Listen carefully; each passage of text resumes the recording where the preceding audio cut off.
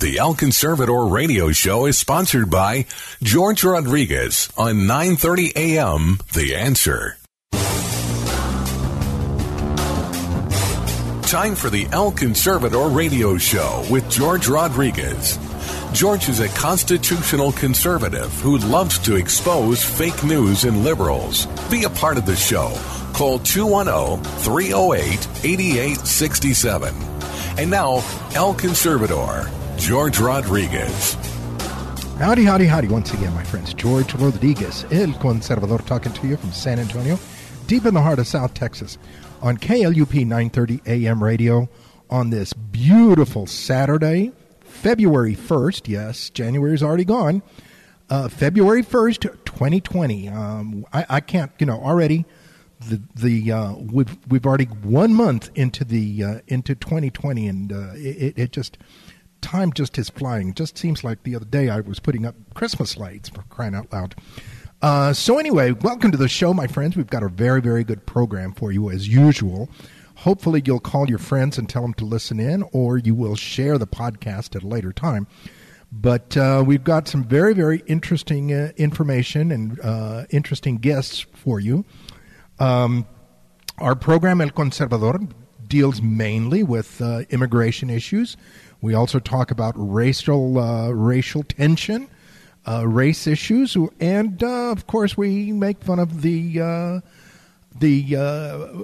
fake news. I mean, this past week we had the situation where on CNN, Don Lemon, who is one of their premier hosts on CNN, was literally making fun. He and his guests were making fun of Trump supporters, laughing at us, making jokes that we are rubes, that we're uneducated, uncultured folks, and and then they wonder why why conservatives don't want to pay attention to mainstream media anymore. So again, their elitism shows constantly. So all right, so let me tell you about our show today. We've got first of all. We're going to hear from R.J. Homan, who is with FAIR, the Federation for American Immigration Reform in Washington, D.C. He's going to talk to us about a very, very important push that the Trump administration has going to address the issue of birthright citizenship, of tourist birth. Here in the United States. We've had several situations where tourists will get visas, come into the United States, have a kid, and declare citizenship for that kid. So, there was a major situation in Miami where there were Chinese tourists coming in specifically to have kids, to have children in the United States. And, they would come in for about a month or two and then go back. Just absolutely abusing this process. So RJ is going to be chatting with us about it. We also have a very, very interesting interview with Mr. Billy Gordon. Billy Gordon is a member of the Buffalo Soldiers of Bexar County. The Buffalo Soldiers were the black cavalry, black ex-slave cavalrymen that moved to the Southwest, that were stationed in the Southwest to pacify the border area, the Southwest border area. You had Comanches, Apaches raiding settlers. You had Mexican bandits. And he's going to talk about the role that these Buffalo Soldiers played. As he calls it, and it's true, they were kind of like the first border patrol, the early form of the border patrol. Very, very interesting historical view that he's going to give us, Mr. Billy Gordon. Then we have Mr. Dan Lineman. Dan is our friend with InfoWars, who's stationed in Europe. He is a reporter in Europe, and he's going to be talking about the European problems, the problems that are going on in Europe with immigration. Or migration, as the left loves to call them. But specifically, he's going to report about a recent incident where Hungary has gotten really, really tough on illegal immigration and people coming into their country, and apparently there was a confrontation. Shots were fired. And, of course, the mainstream media is not going to talk about that, but he'll tell you all about that whole situation and that incident, and we certainly can learn from it. Finally, for my friends, we've got Mr. James Dickey. James Dickey is the state Republican Party chairman. And I reached out to him because we recently, this past week, had a victory in Fort Bend County in a special election. And it was not expected, but it was a special election, and the Republican won by a substantial margin. In spite of the fact that the Democrats put a lot of time and effort and money into it, they lost. So we will hear from Mr. James Dickey how he plans to keep Texas red, and what he is going to be asking of the grassroots. So, folks, welcome to the show, George Rodriguez, El Conservador. Stay tuned. We're going to go to our next to our interview with Mr. R.J. Homan from FAIR. All right, folks, once again, George Rodriguez, El Conservador, talking to you on KLUP 930 AM radio. And we've got one of our guests, a first-timer from FAIR, from the Federation for American Immigration Reform, Mr. R.J. Homan. And R.J., I reached out to him because they are addressing the issue of birthright citizenship. What a lot of folks commonly call the issue of anchor babies in some cases, and the abuse of the issue of the right of birthright citizenship. So I wanted to get him because it appears that the Trump administration is addressing the matter, or going to address the matter, and we sure hope so. Hopefully the Ninth Circuit Court won't get in the way. But RJ, welcome to the show. Thank you for taking time to be with us. Absolutely. Tell us about this issue. First of all, explain to us about the birthright citizenship and how it's being abused, and what's going to be attempted to try to address it. Yeah, what President Trump and his administration is trying to do right now is they're trying to curtail the phenomenon of birth tourism. And that's an important step in ending the blatant abuse of birthright citizenship. And just so everybody out there knows, birthright citizenship, so there's a citizenship clause in the 14th Amendment, which was ratified in 1868, which was clearly intended to guarantee that emancipated slaves would properly be recognized as U.S. citizens. That's something I think that makes sense. Everybody can agree with it. It's a fundamental misapplication of that clause, though, saying that U.S.-born children of people who are here illegally or just came here as a tourist are granted automatic citizenship under the clause. And, everybody is always focused on the offspring of people who wandered in here under false pretenses for no other purpose than to give birth on U.S. soil. That's people coming up from both through Mexico, from Central America, from Mexico itself. But there's a big problem as well that can be addressed much easier, rather than getting the Supreme Court to clarify what that citizenship clause means. And each year, tens of thousands of foreign nationals in the late stages of pregnancy, again, arrive under the false pretense with the intent of giving birth here to simply procure U.S. citizenship for the child. This is a glaring loophole. You have shady entrepreneurs who are profiting handsomely from helping those people come here. American taxpayers get stuck with the cost, and then the value of citizenship is further diminished.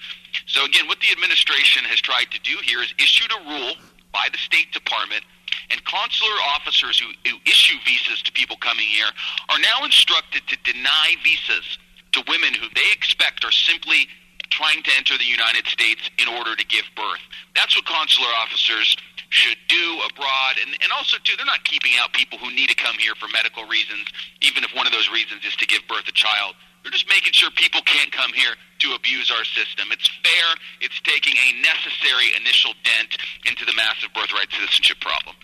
Yeah. Now, having grown up on the border areas here, I remember in Laredo, many people used to cross the border from Nuevo Laredo to give birth to kids and then have the kid declare dual citizenship. Now, in those days, we just, because Mexico was just across the border, in many cases, people were relatives. Nobody said too much about it. But now you've got junkets coming in from China into hotels for people to have kids, and that is really abusing the situation, is it not?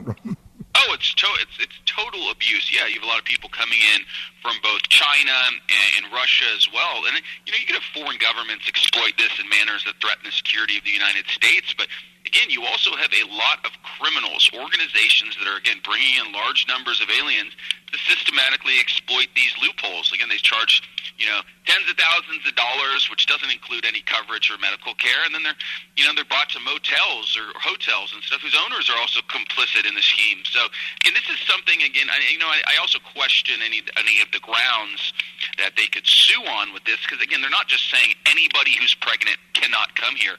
They're simply making sure that the State Department, the people who screen those who intend to come here, aren't able to do it to simply abuse our system. Listen, citizenship's the crown jewel, okay, of the American immigration system, and it must be vigorously protected from exploitation. And they're just simply taking an initial first step here. And again, it just continues the Trump administration's efforts to safeguard, our system as a whole. But again, nothing can really address this crisis until congressional enactment of legislation that limits birthright citizenship to only the offspring of U.S. citizens and legal permanent residents, just as the framers of the 14th Amendment clearly intended. The Trump administration, if they want to do that via executive order, of course that's going to get struck down in the courts, but then the Supreme Court would eventually have to weigh in on the proper interpretation of the 14th Amendment. But again, this is just an initial first step. We think they're on firm footing to do so, and those who work for the State Department, we're hopeful that they act in accordance to this, because there are a lot of people who work as consular officers abroad that do not believe in the integrity of our system or President Trump's immigration agenda. You got it. RJ, thank you very, very much for coming on the show and for explaining this situation to us and clarifying it a little bit better. Tell the folks where they can find FAIR and where they can read about it and maybe even contribute. Absolutely. You go to fairus.org, @Fair Immigration on Twitter, and the Federation for American Immigration Reform on Facebook. It's a great way to learn about the issue, complex policy issues, and then most importantly, when something big is going on here in Washington, you can learn how to take action, contact your elected official, and urge them to uphold the integrity of our system. Thank you very much. George Rodriguez, El Conservador, on KLUP 930 AM Radio, The Answer.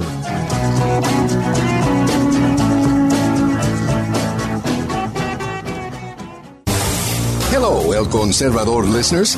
If you are interested in following George Rodriguez, El Conservador, we invite you to follow him at his internet website, elconservador.net.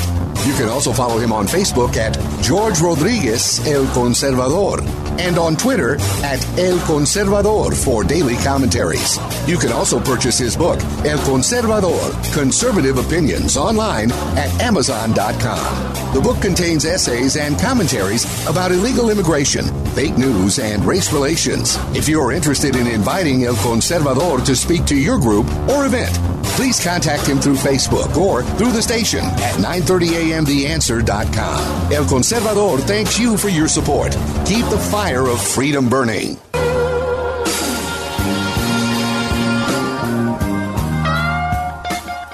Once again, my friends, George Rodriguez, El Conservador, talking to you on KLUP 930 AM Radio, The Answer.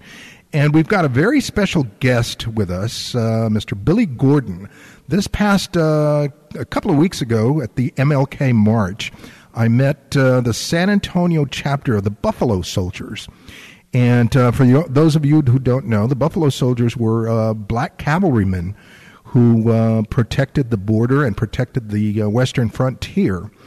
And just as lawless as the border is becoming again right now, these Buffalo Soldiers back in those days used to protect folks from Indian raids and from bandits and et cetera, et cetera. So I wanted to get Billy Gordon to come on and tell us a little bit about the history of the Buffalo Soldiers here in Texas. And so people can get to know a little bit more about this part of the history of Texas and the border. Billy, welcome to the show. Thank you for being with us. Tell us a little bit about yourself and this and the Buffalo Soldier organization here in San Antonio. Well, as I first stated, I am Billy Gordon. I make my home here in San Antonio. I am a 20-year retired Air Force veteran, and I got involved with this Buffalo Soldier history back in the 90s. There was a miniseries that was filmed on TV called The North and South, and there was a sequel to that during the aftermath of the Civil War called the movie was called The Heaven and Hell, and I had an opportunity to play a part in that, and my part was playing an ex-slave that joined up with the peacetime army, which was a first for African-American soldiers during that time.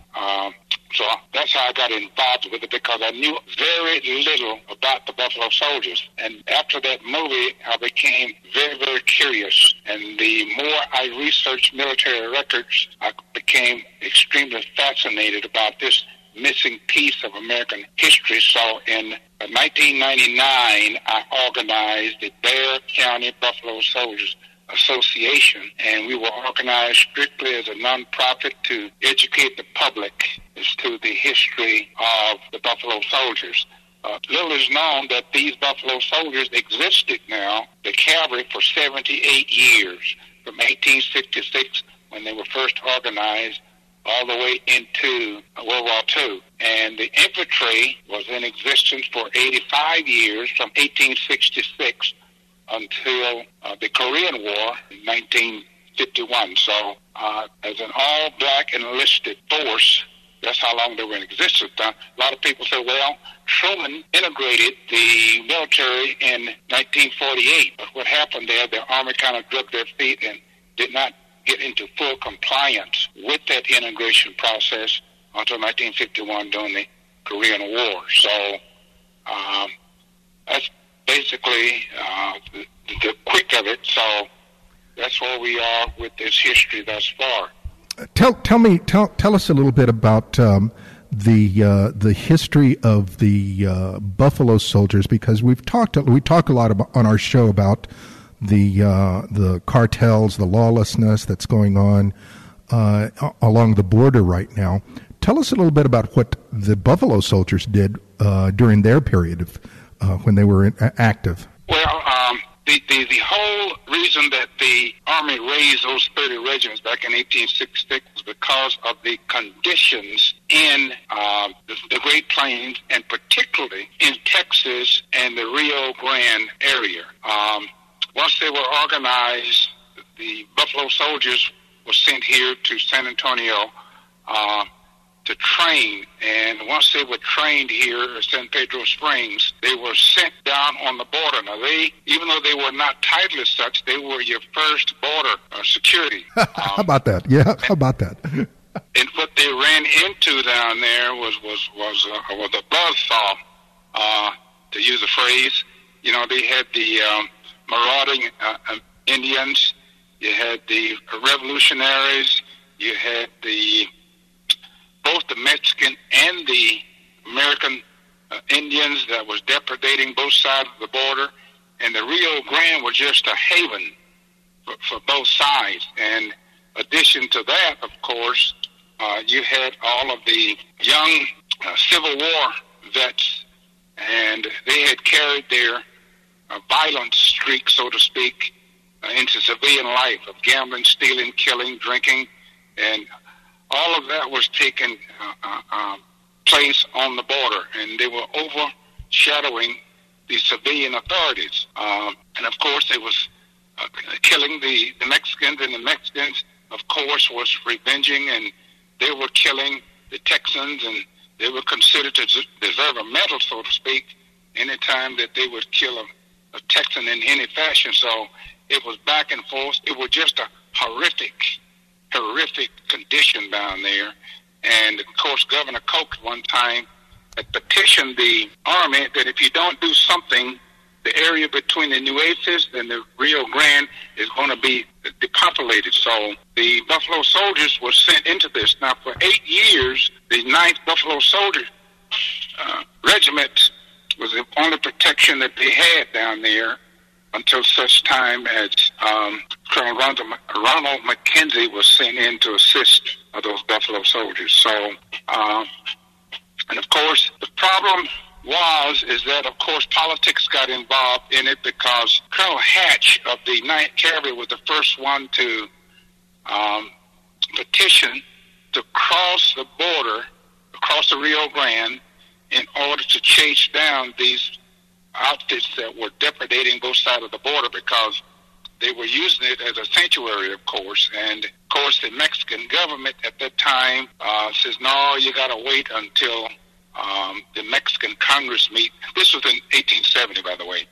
And Hatch was told that they had to wait until the Mexican Congress had their meeting in 71, but that never happened. So what they had to do was violate that order and cross into Mexico to chase down these outlaws and revolutionaries and Indians, because they was depredating and getting into white slavery and what have you. Now they crossed many times. The Army did with the Buffalo soldiers, and Colonel Hatch crossed over in 1870. General Ord, he crossed over, and then Lieutenant Bullis with his Indian scouts and Captain Lebo and a whole battalion of Buffalo soldiers crossed, chasing down these various factions of outlaws and killers and murderers and who were capturing and enslaving people over in Mexico. And each time they had to hit quick, because the Mexican federales was chasing behind them, trying to catch them, but they always managed to get back across the Rio Grande before they were chased down. So, can you tell us about? Sorry, go ahead. No, can you tell us a little bit about General Pershing here? Because my understanding is that he had a contingent of Buffalo soldiers that he used as well. Yes, he did. Of course, this was a result of Pancho Villa raiding into Texas many times, but the big one was there in Columbus when he had that raid in 1916, that General Pershing was given orders to gather a force, which included the Buffalo soldiers, and they crossed over with about 6,000 men, crossed over to Mexico. And this was considered a failed mission in that their whole purpose was to capture Villa. And even though they fought many battles and won many battles, because what happened was Villa separated his force into many different groups. So you will see when you read that history that the General Pershing forces was involved in many fights during that year over there in Mexico. Now, the Buffalo soldiers, the C and K troops, I believe it was, a lot of those got captured. And what happened there, which still can't figure out, but it really upset General Pershing, that C and K was to enter this town in separate groups. But for some reason, the young officers brought those groups together and put them in single file in a column and entered the center of town. And when they entered in that fashion, they were ambushed and cut to pieces. And and that's how they were captured, those that were not killed. And that was the worst battle that they had while over in Mexico. Yeah. And they found one of the officers. He had run off, and he was up in the hill. But in any case, that finally brought about peace. And then when the agreement was reached between Mexico and the U.S., of course, Pershing was brought back to the American side. Yeah, that's. And the prisoner was released. It's very, very interesting that that a lot of people seem to think that the border is lawless now, with illegal immigration, the contraband, and all of the cartels, but it's been a lot worse in the past. George, I tell you, it was, once you read those records, it was awful. It was absolutely awful. I don't know how anybody survived in that environment. Tell Billy here. We've only got a few more, another minute or so. Tell the folks how they can follow the Buffalo Soldiers of Bexar County, and how they can support you guys. We are the Bexar County Buffalo Soldiers. We have a website, which is BCBSA-TX for Texas.com. We also have a Facebook page. So we just Bexar County Buffalo Soldiers webpage. So that is one of the quickest ways to get a hold of us. You got it. Billy, thank you very, very much for taking time to be with us. Once again, folks, George Rodriguez. We've been talking with Buffalo Soldier from Bexar County, Mr. Billy Gordon. And this is George Rodriguez, El Conservador, on KLUP 930 AM radio, The Answer.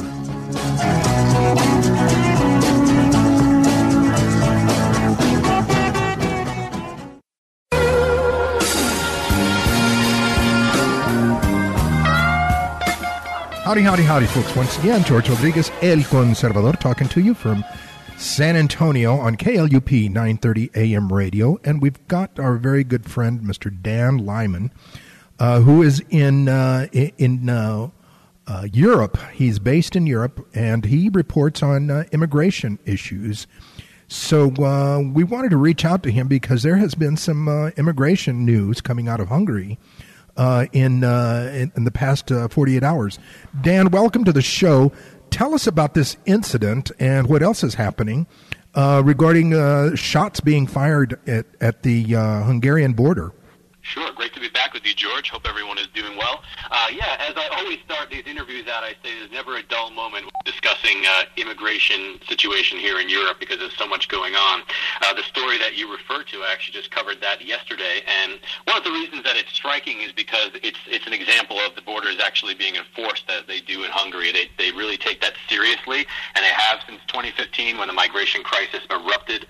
And so when they set the example for the rest of the world and certainly for the rest of Europe of how to handle things, then it really picks up steam in the media.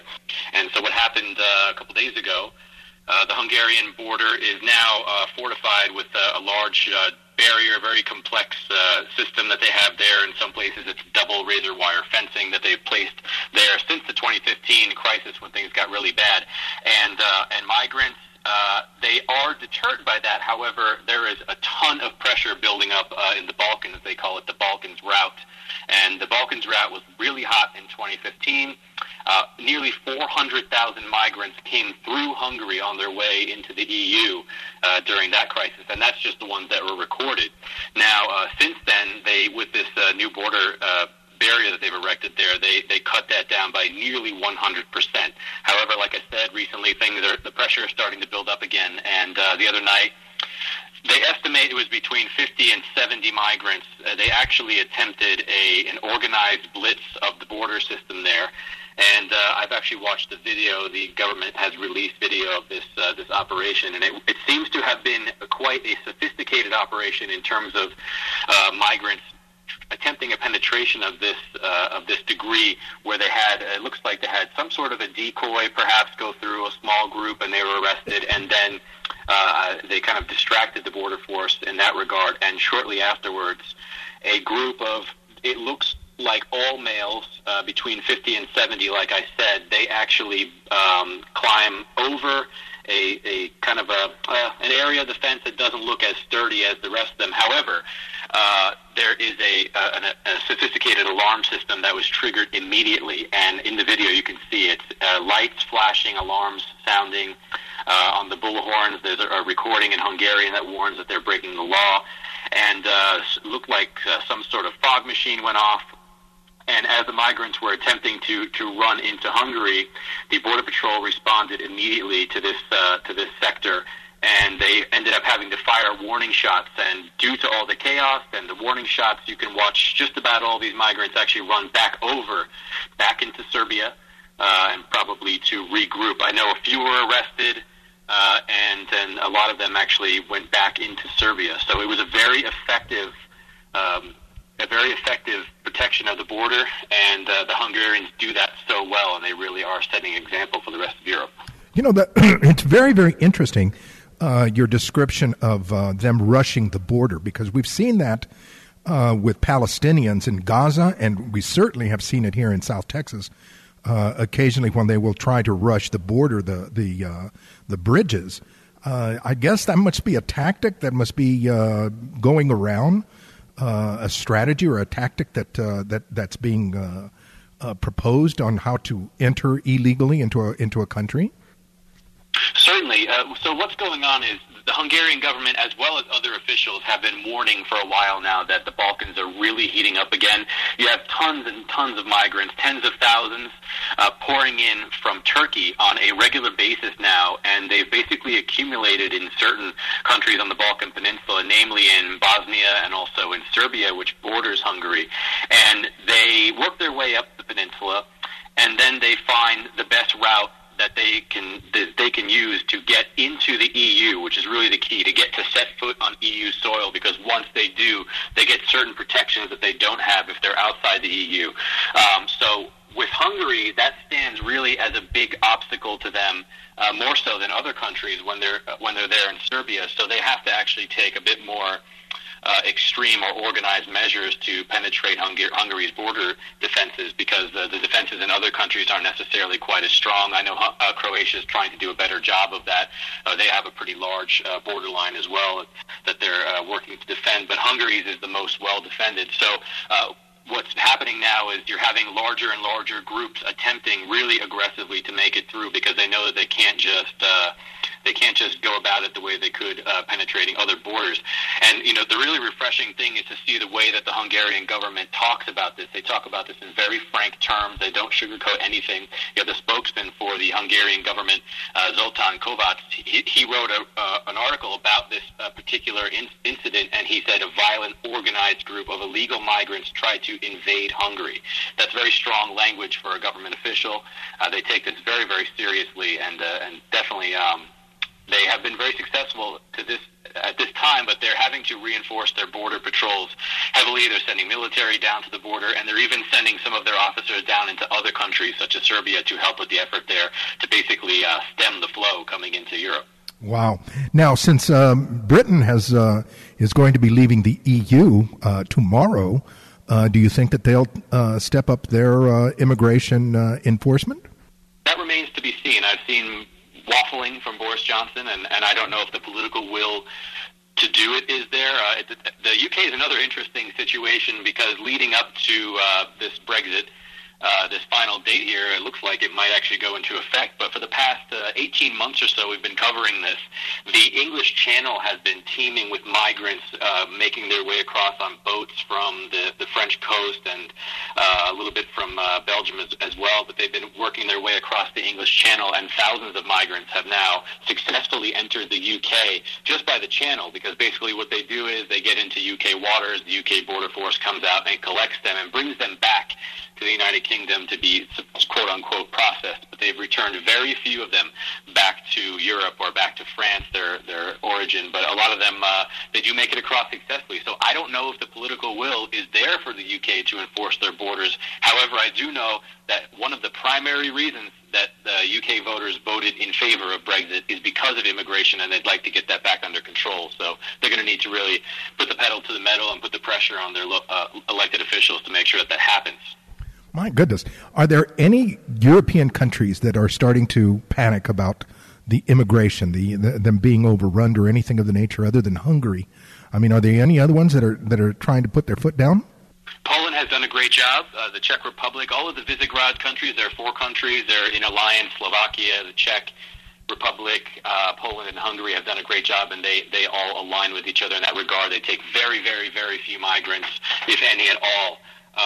And there are some other countries where they've done a good job, but the panic is with the voters. If you look at polling done of European voters, the number one issue across the entire continent, even in non-EU countries, the number one issue in just about all those countries is going to be immigration. If not, sometimes it's number 2 if their economy is doing very poorly. But the elected officials don't really listen to them. But I think that we're reaching kind of a watershed moment here where things are getting so bad that another crisis is building now. A lot of officials are saying it could be worse than 2015. So the political will is at the level with the citizens and the voters, but not with elected officials typically. Wow. So do you foresee again any lessons that definitely the United States ought to be looking at and learning from this situation? Sure. We've got our own problems in the United States as well that are very similar, although I do see, things that seem to be getting a little bit better at the southern border there. I'm shocked by the response to this virus coming out of China, that all these countries are suspending travel from China, closing their borders to China. The Czech Republic stopped issuing visas to Chinese travelers, and I don't see that response in the United States. I think that there is good reason for the U.S. voters in the U.S. to take this issue very, very seriously, because both continents, the Western countries there, are being swamped by tens of thousands, if not millions, of illegal migrants pouring in. So you can look to Europe and say there's plenty of lessons to be learned here, but we also need to be looking at our southern border and say that we need to seal that up, and also our other borders as well, and ports of entry. Dan, tell the folks how they can follow you and how they can read more of your reports. Absolutely. You can read about the one we just spoke about in Hungary. That's up on europe.infowars.com or europewars.com. That will take you to the same link. You can find me on Twitter at Citizen Analyst. And pretty soon here, we're actually going to be launching a new resource for people who want to learn more about immigration situation in the U.S. as well as in Europe and internationally. We're going to be aggregating all immigration-related news all into one place. So we'll be launching that probably in about a few weeks, and maybe by the next time I talk to you, I'll be able to give out a web address for that so people can keep an eye on the immigration situation worldwide on a daily basis. Wow. Excellent. Dan, thank you very much for being on our show. We've been talking with Dan Lyman from InfoWars in Europe. Dan, we'll get you back on and to give us another update real soon. Sounds great, George. All the best.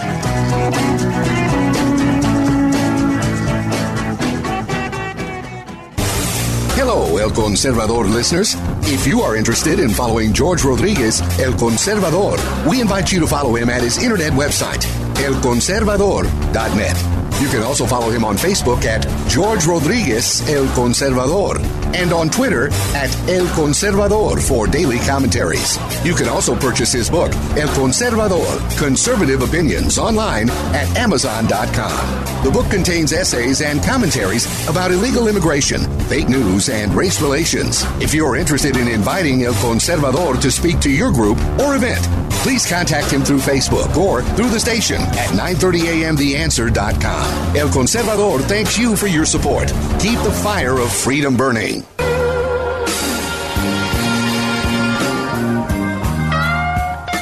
All right, folks, once again, George Rodriguez, El Conservador, talking to you on KLUP 930 AM radio here in San Antonio. And we've got a very special guest with us. We've got the chairman of the Texas Republican Party, Mr. James Dickey. And we wanted to reach out to him and ask what preparations he's got, what plans he's got with regards to the 2020 election, which is quickly coming upon us. Welcome to the show, Mr. Dickey, Chairman Dickey. Thank you for being with us and taking time. Tell us what... Thank you for having me. I have been, as you know, I've been a fan for a while, and we've had really nice interactions in the past. I'm so excited to have you to be able to be on your show. And yes, we have amazing plans for 2020. Tell us a little bit about, because we don't want to lose Texas, and we keep hearing so much about how the opposition is working overtime and doing this and doing that. What plans and what things are you working on to keep Texas red? Absolutely, there is a lot, and I'm a little between a rock and a hard place on this stuff, because when I talk to candidates, I tell them it doesn't matter what your polling says.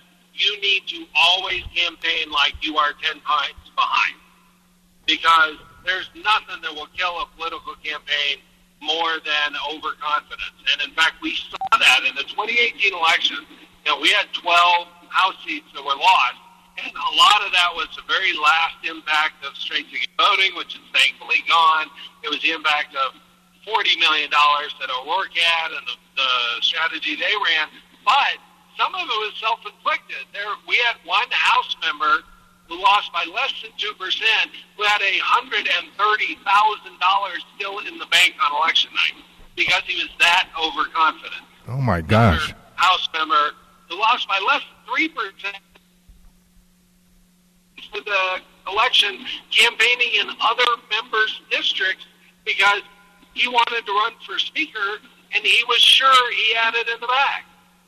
Oh my gosh, the situation with the spending of the money. How important is the grassroots organizing of folks, being involved and getting the vote out and getting themselves organized? It is super critical, and I'll just point to a couple of things.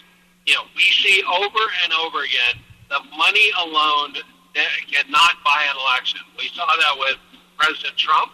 Thank God he had a lot less money than Hillary Clinton did, but he was able to beat her anyway because of the grassroots support, because of the boots on the ground, because of the organization of the party and his campaign.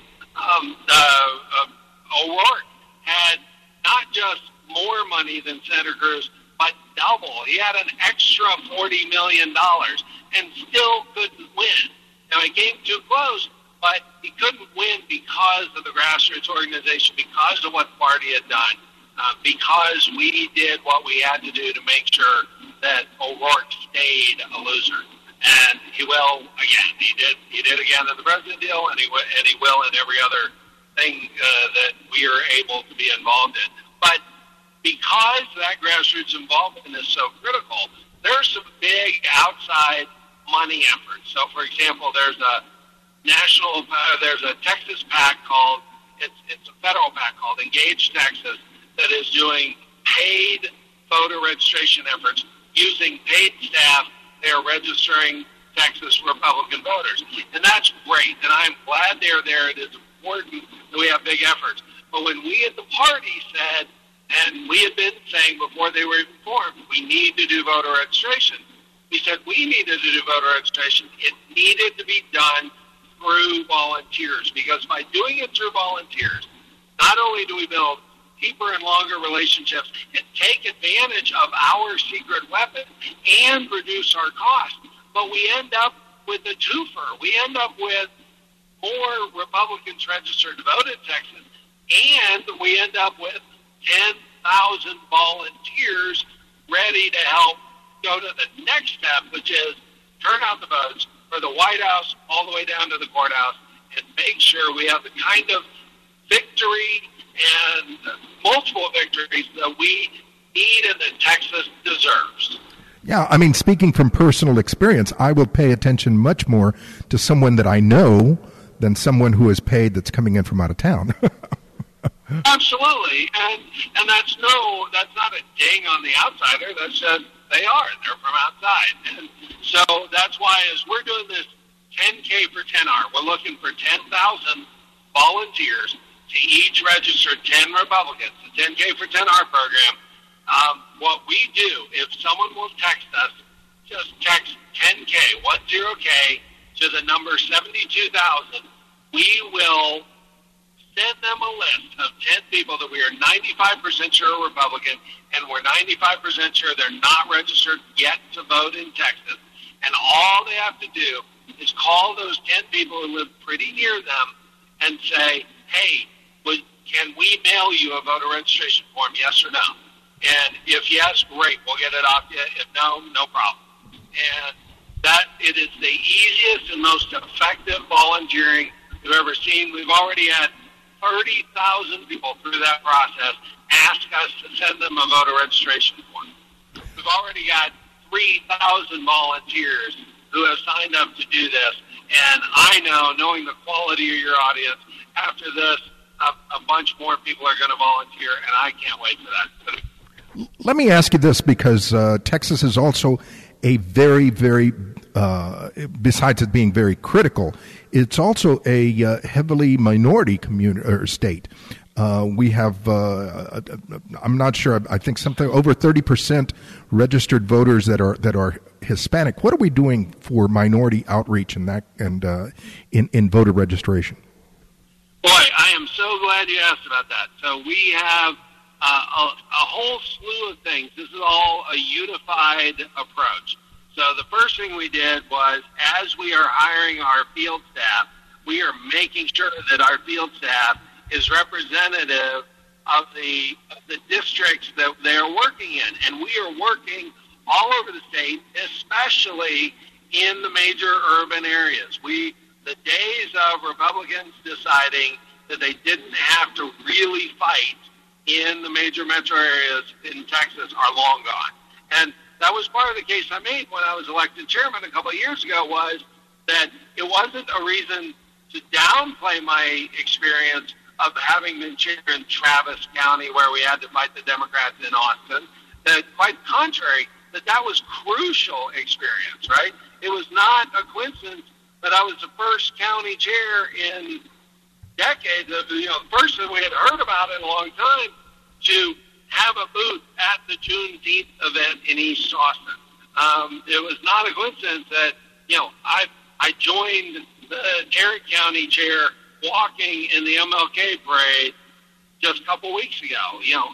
We have to be intentional about doing it. So, as we've hired our field staff, as of right now, almost all of our field staff are under 30, and over half of them are female or minority or both. A full third are bilingual, and we even have one guy who can speak French, so the Cajuns feel well. It's great. Excellent. Yes, one of the things that I have always tried to say to folks is that we don't really need a Hispanic message. What we need is a message in Spanish regarding freedom and liberty. Yes, and I'm so glad you mentioned that. So a couple of other things we've done. We have just produced our second 100,000 set of push cards that we have they're handouts that are nice size and easy to do, that in English on the front, Spanish in the back, just talk about the different perspectives of the two different parties. And as you read down the different things that we believe in, at the end you get to which one's Republican and which one's Democrat. And we see a lot of people who, until they really take a look at it, don't realize that the things they believe in, the things they stand up for, are in fact Republican positions. And so we push that. We have Bianca D. Garcia, who's from the Valley. She has been our Southern Region field person for a while. She's just gotten promoted. She is now our statewide Hispanic engagement coordinator. She has deputy folks underneath her, and so we're putting extra intention in that. We also have a female engagement person, an Asian engagement person. So we have people who are dedicated to those efforts and making sure that we get out the word we want to get. But the one I am really excited about was we did our biggest ever candidate recruiting effort, and I think I recall you were actually at one of the candidate recruiting training sessions, right? Yes, I was. Yeah, that's right. The one we had in Bear County, which was great. Great example. 112 people just in Bear County alone. We had 1,400 people all around the state pay to attend that candidate training school as part of the efforts put on by the candidate recruiting task force. And they did an amazing job. Even the Houston Chronicle could not ignore the fact that in one cycle we doubled the number of female congressional Republican candidates in Texas. We also dramatically increased minority candidates up and down the ballot. I saw a wonderful tweet of the 3 black Republican congressional candidates in Dallas County alone. Somebody was celebrating that. And we, as we should. And what's even better, what's more heartwarming to me, when the reporters called me and said, "How in the world did you guys do this? What'd you do?" I said, "Well, I tell you what we didn't do. What we did not do is pander or set quotas.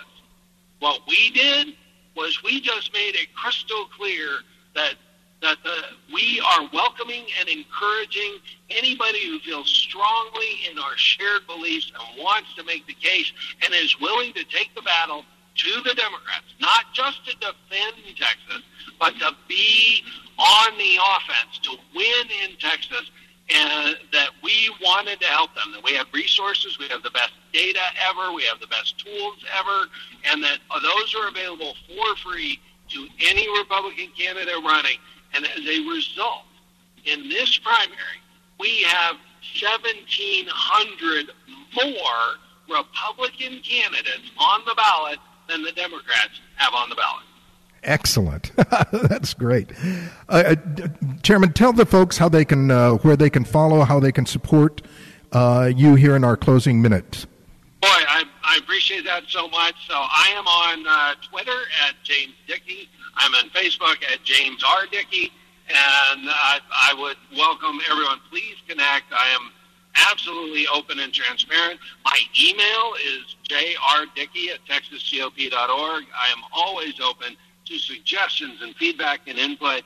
We are the most grassroots organization, political party in the country, bar none, and that is exactly what is our secret weapon.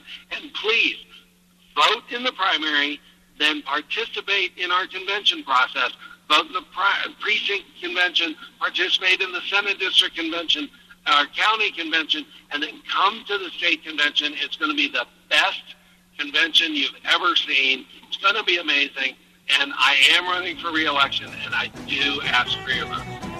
Excellent. Thank you very, very much for taking time to be with us. We've been talking with Texas Republican Party Chairman James Dickey, and this is George Rodriguez, El Conservador, on KLUP 930 AM radio, The Answer.